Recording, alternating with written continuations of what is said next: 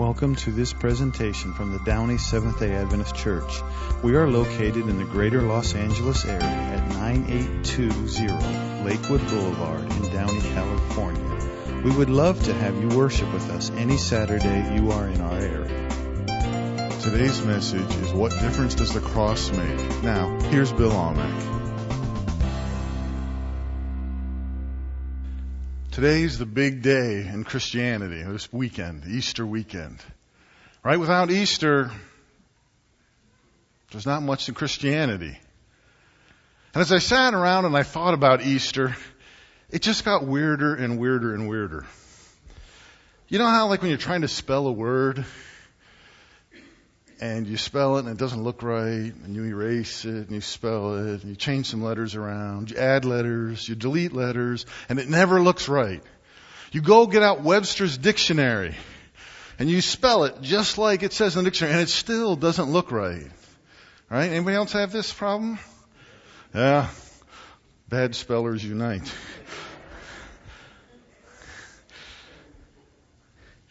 And as I looked at Easter, it just got weirder and weirder and weirder. And no matter how I looked at it, it just looked weird. Like, how did Easter get to be about bunnies and chocolate and eggs? That's just weird. And I know the whole story of how things were incorporated, but it's weird.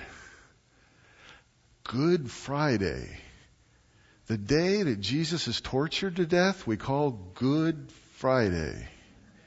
That's weird, right? And I understand that it's good for you and me, but, calling somebody else's death good because it's good for me, that's weird, right? And then we have kind of the cross and the tomb. And Christians, we kind of waffle back and forth of where Christ's work was done. Was it the cross or is it the tomb where he's resurrected? And we kind of go back and forth about that. And, the cross becomes the symbol of Christianity. Why is it not the tomb? Why is an instrument of death and torture the symbol of Christianity? That's weird, right? It's a good thing Jesus was born when he was born, because if he had come later in history, maybe the symbol of Christianity would have been a guillotine, or a noose, or a firing squad, or an electric chair. Wouldn't that be cool? All the churches could have electric chairs right there in the front. It's weird, right? Like I said, we're all weird. We're just weird differently, right?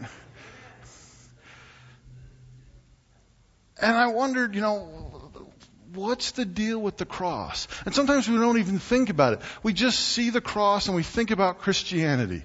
It's like when you see the American flag. You don't think about what the blue represents and what the white and the red represents and what the stars represent and the stripes. You just think, oh, it's the American flag. You don't think about it. And so I wanted to take a moment and think about, what does the cross mean? I found a video online. They went out on the streets and they asked some people, what does the cross mean? Why is it important? Let's check this out.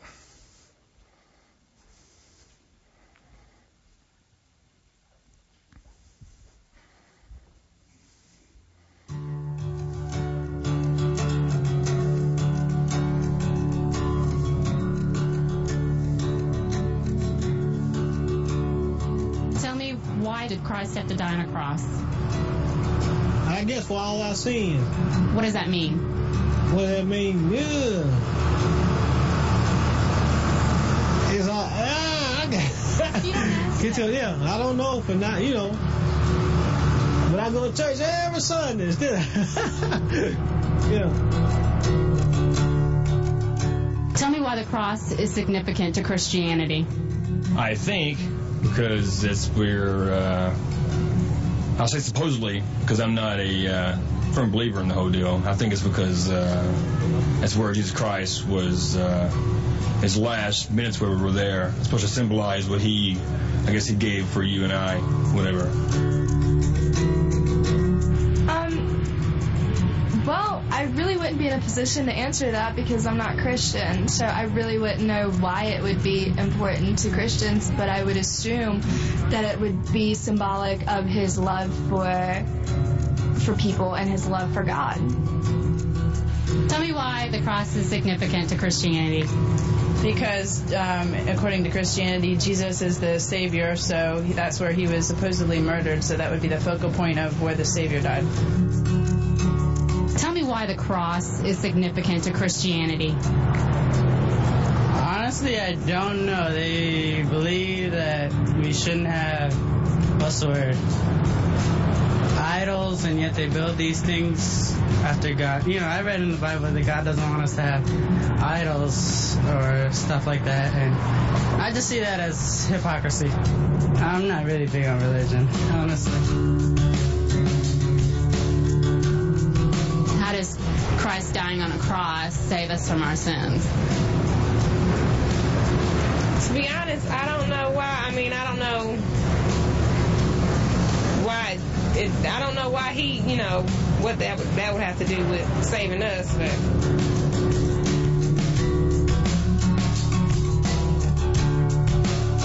I think if you believe in it, then as a person, it'll strengthen you to want to do what the Bible says and try and make you live your life in accordance with those standards. And if you live with those standards, then you'll probably be a better off person. Why did he die on the cross? To save the souls of people. He killing that area. It symbolizes what he went through over the course of his lifetime. He was resurrected, and I don't know. That's why I believe in Jesus and God, and that's why I'm a good Catholic, I guess. Why is the cross important in Christianity? Well, I would guess because Christ was killed on one. And I respect the fact that it's an important symbol of belief for others. And I do think it's a symbol that holds a great deal of power. But personally, I'm not sure how much it means to me at this point in my life. Tell me why the cross is significant to Christianity. Why the cross? That's just the number one symbol. That's why what he died on. And it's just, when you think of Christianity, you think of Jesus dying on the cross. A lot of people a sense of hope, at least. Because of the promises that he made. So at least that's something. There's something for everyone to believe in. That he was there, that he rose, that he was something important to people. Tell me why the cross is so significant to Christianity. Well, it's where Jesus was crucified, so for Christianity it symbolizes that you can be saved because Jesus died for your sins. Tell me why the cross is significant to Christianity. You wouldn't have salvation without the cross. What do you mean by that? Well, the cross symbolizes the blood of Christ. All right? You have to have that in order to wash away the sins and transgressions of mankind. The cross is where it all begins because Christ lived, he loved, he laughed, he cried, he ate, he slept, he died. He rose in 3 days with all power. But he had to go to the cross for all of that to transpire so that we have life and we can have it more abundantly. So there's no other way but the cross. There's no other way but the cross. There's no other way but the cross.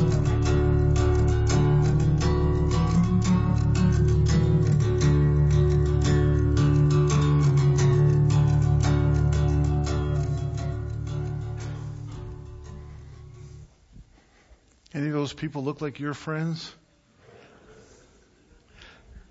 If one of your friends came to you and said, "Man, what is the deal with the cross?"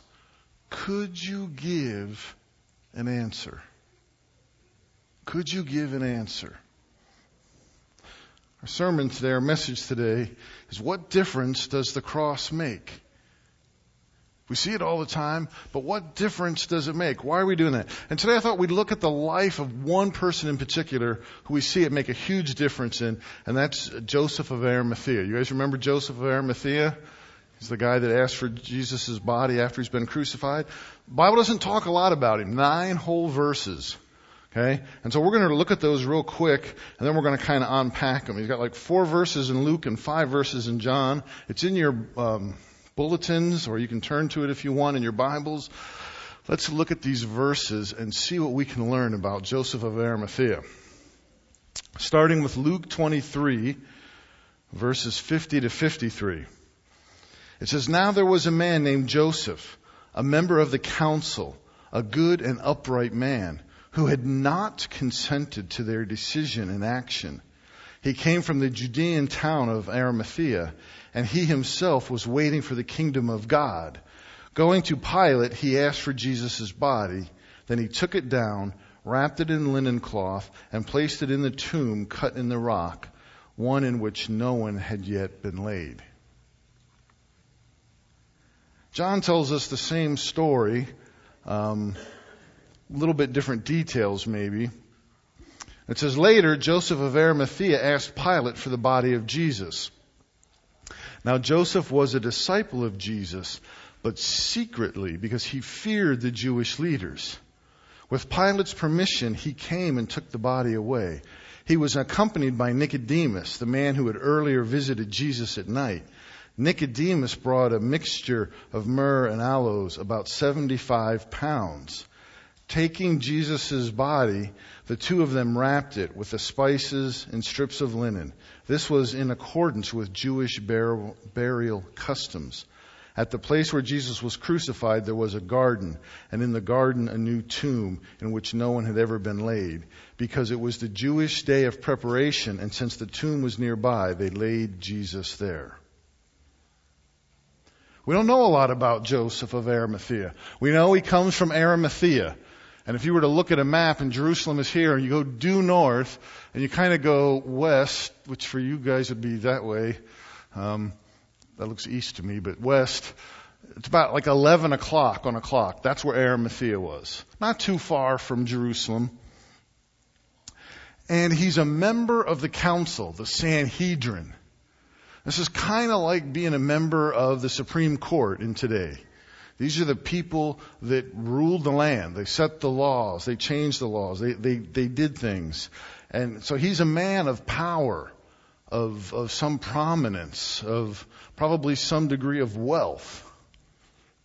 John tells us in John 19, verse 38, it says, "Joseph was a disciple of Jesus, but secretly because he feared the Jewish leaders." Why does he fear the Jewish leaders? Because the Jewish leaders are kind of upset at Jesus, right? And we just talked about this in our Bad Boys of Easter series, right? And what was going on through that whole time.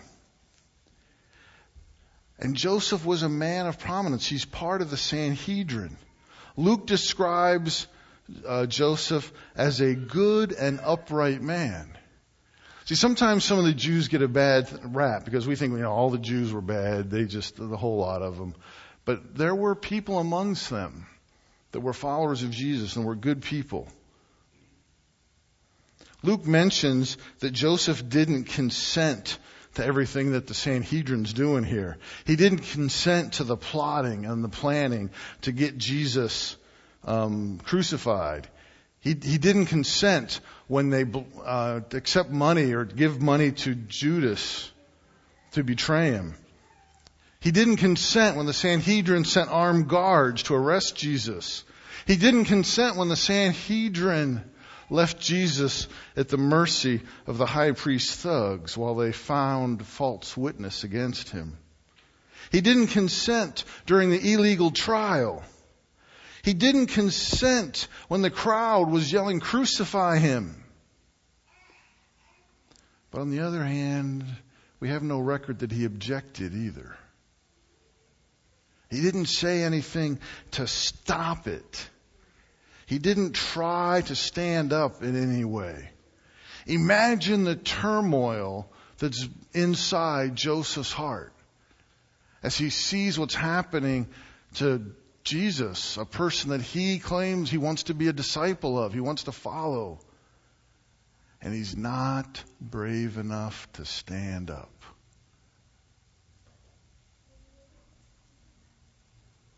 How must he feel? He could have stood up. In Acts 5, we hear a story about another Pharisee who stands up, Gamaliel, who says, listen, this might be the work of men, and if it is, don't worry about it. But if it's the work of God, you don't want to be standing against this. And he tries to talk the Sanhedrin down. Ultimately, he fails. Joseph could have stood up then and helped, but he didn't. He said nothing. He absenteed himself from the problem and just kind of hides in the corner. Sounds like us sometimes, doesn't it? We say we're for God, but when somebody starts talking about how stupid it is to be a Christian, our hearing gets bad. We can't hear that. When somebody talks about how only simple-minded people believe in Christianity because science, you can believe in God and science. It's possible. But we don't say that. We want to hide. I think the rooster crowed for Joseph of Arimathea just as it did for Peter. A denial by silence. But after the crucifixion, we see a completely different Joseph. It's like Clark Kent, the old Superman, to dive into a phone booth and come out. Superman, right? They had to change that because you can't find phone booths anymore. So the story had to change. But you would see this huge change in Clark Kent as he became Superman. And that's what the kind of change we see here in Joseph of Arimathea, because right after the crucifixion, he goes to Pilate and asks for Jesus' body. This is huge. This is huge. Number one, part of being crucified was being drugged through town and your body thrown on the trash heap and let the vultures and the dogs take care of it. And Joseph is breaking all kinds of rules, unwritten or not, to do this. Furthermore, it really shows how important Joseph of Arimathea is, because he just walks in to go talk to Pilate. That's like you or me saying, hey, I'm going to go talk to the president. Yeah, you kind of get stopped at that front gate. I mean, I can't even go talk to the governor or even the mayor of Downey, right? But he walks right in to talk to Pilate. And I wonder what he thought before doing that. He's wondering, is Pilate going to say no? Is Pilate going to laugh at me? I'm making a stand here. And Joseph is firmly planting his flag on the hill of Jesus now, right? No more secrecy. He's coming out and he's being bold, and he might be worried about what will happen to him and what Pilate will say. But we don't have any record that Pilate doesn't say anything but, yeah, go ahead. Now, this was a big act of sacrifice, because up till now, Joseph has been hanging on to being part of the Sanhedrin, to the power, to the prestige, to the wealth. And all of the sudden now, he's saying, I got to give that up, and I've got to surrender that if I want to follow Jesus. And Jesus is already dead. This is a huge, huge act that he goes through. And even more, it's Passover, the biggest holiday in the Jewish calendar. And now Joseph is going to be ceremonially unclean because he touches a dead body. And he will not be able to partake in the Jewish Passover feast. And he's one of the leaders. This is a huge, huge act that he goes through. John chapter 19 verse 39 says, he was accompanied by Nicodemus, the man who earlier had visited Jesus at night. And Nicodemus brought a mixture of myrrh and aloes, about 75 pounds. Remember, we see myrrh at the beginning when Jesus is born. The wise men bring myrrh as one of the gifts. And at the end, when Jesus dies, we see the myrrh again. And Nicodemus is another man who had visited Jesus at night. He was a disciple in secret. But these two men have now been changed by what happened at the cross. And there's no more being secret. See, the private faith becomes full Christian faith after the cross. There's no more hiding it anymore. And the private faith becomes full Christian faith.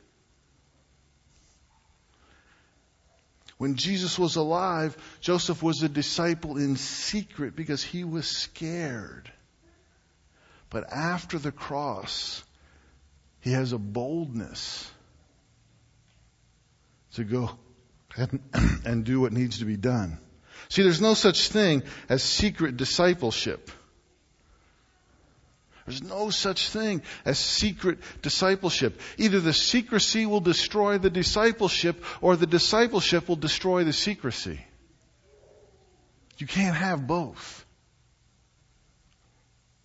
Either the secrecy will destroy the discipleship, or the discipleship will destroy the secrecy. You can't be a follower of Jesus in secret. It doesn't work. And Joseph and Nicodemus figured it out. Imagine a young man who's going to propose to that sweet something, young lady. And he plans the perfect evening. The romantic place she likes to go, the kind of music she likes. It's a beautiful, beautiful evening. And at the end of the evening, we see him on one knee. Will you marry me? And she says, yeah, but under one condition. Let's keep it a secret. I don't want anybody to know that I had to settle for you. That kind of takes some of the joy out of it, doesn't it? When we go to Jesus and we claim to be a secret disciple, that's exactly what we do. That's exactly what we do. Jesus, I want to follow you, but let's not tell anybody. My friends might make fun of me. It might be hard at work. My family won't like it. Whatever the reasons we come up with. That's exactly what we do. See?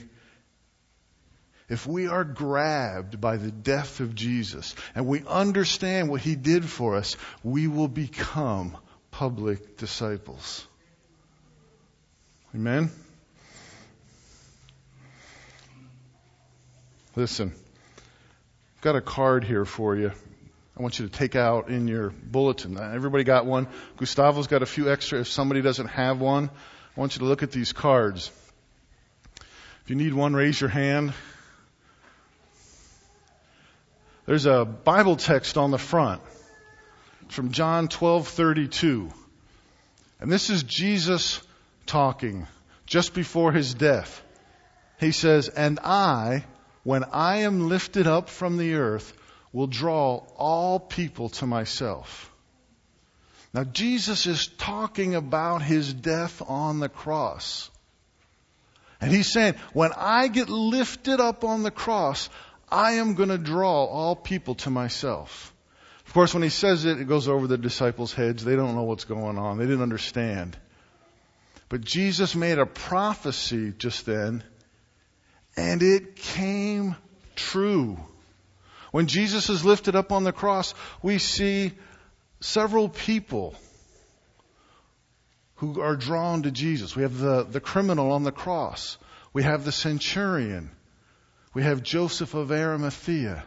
And we have Nicodemus. At least 4, and there's probably more, that are instantly drawn to Jesus by the power of the cross. And Jesus' prophecy comes true the very next day. That's cool. That's cool. What Jesus says is true. I will draw all people to myself. On the back, there's a little spot where I want you to write something. And this is between you and God. You're not going to turn this into me. You're not going to give it to your spouse. This is between you and God. What does the cross mean to you? What does it mean? Chris is going to play a little bit, and we're going to have just a moment to think about that and write something down there.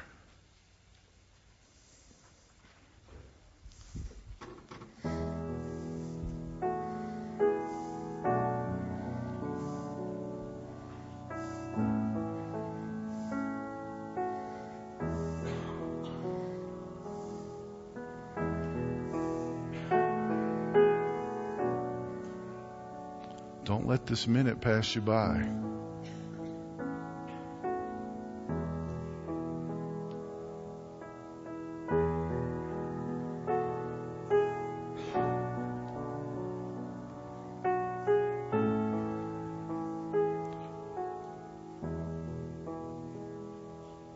What does the cross mean?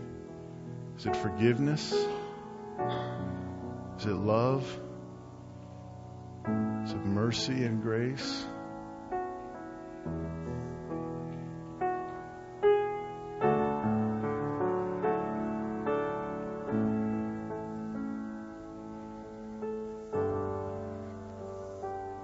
There's a couple boxes there you can check. Are you ready to surrender your will to God? Are you ready to finally let go and trust God? Are you ready to have a public faith and not be a secret disciple?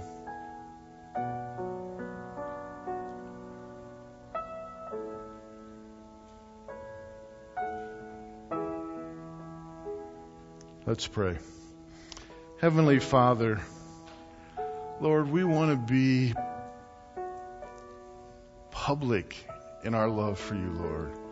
We want to stand for you. Say we make a difference. We believe in Jesus, and it made a difference in my life. Sometimes it's scary, Lord, and we don't know what to do. Give us the courage to stand for you as you had the courage to go to the cross for us, Lord. Sometimes it's hard to connect with this because it seems so far away. We've heard the story so many times, Lord. But help it to be real. Help it to be something that we wrestle with. Of what does that mean? And how does it affect the way I behave every single day? Thank you, Lord, for loving us so much. Be with us now. In Jesus' name, amen. We hope you have been blessed by this message from the Downey Seventh-day Adventist Church. You can find more messages at www.downeychurch.org. God bless.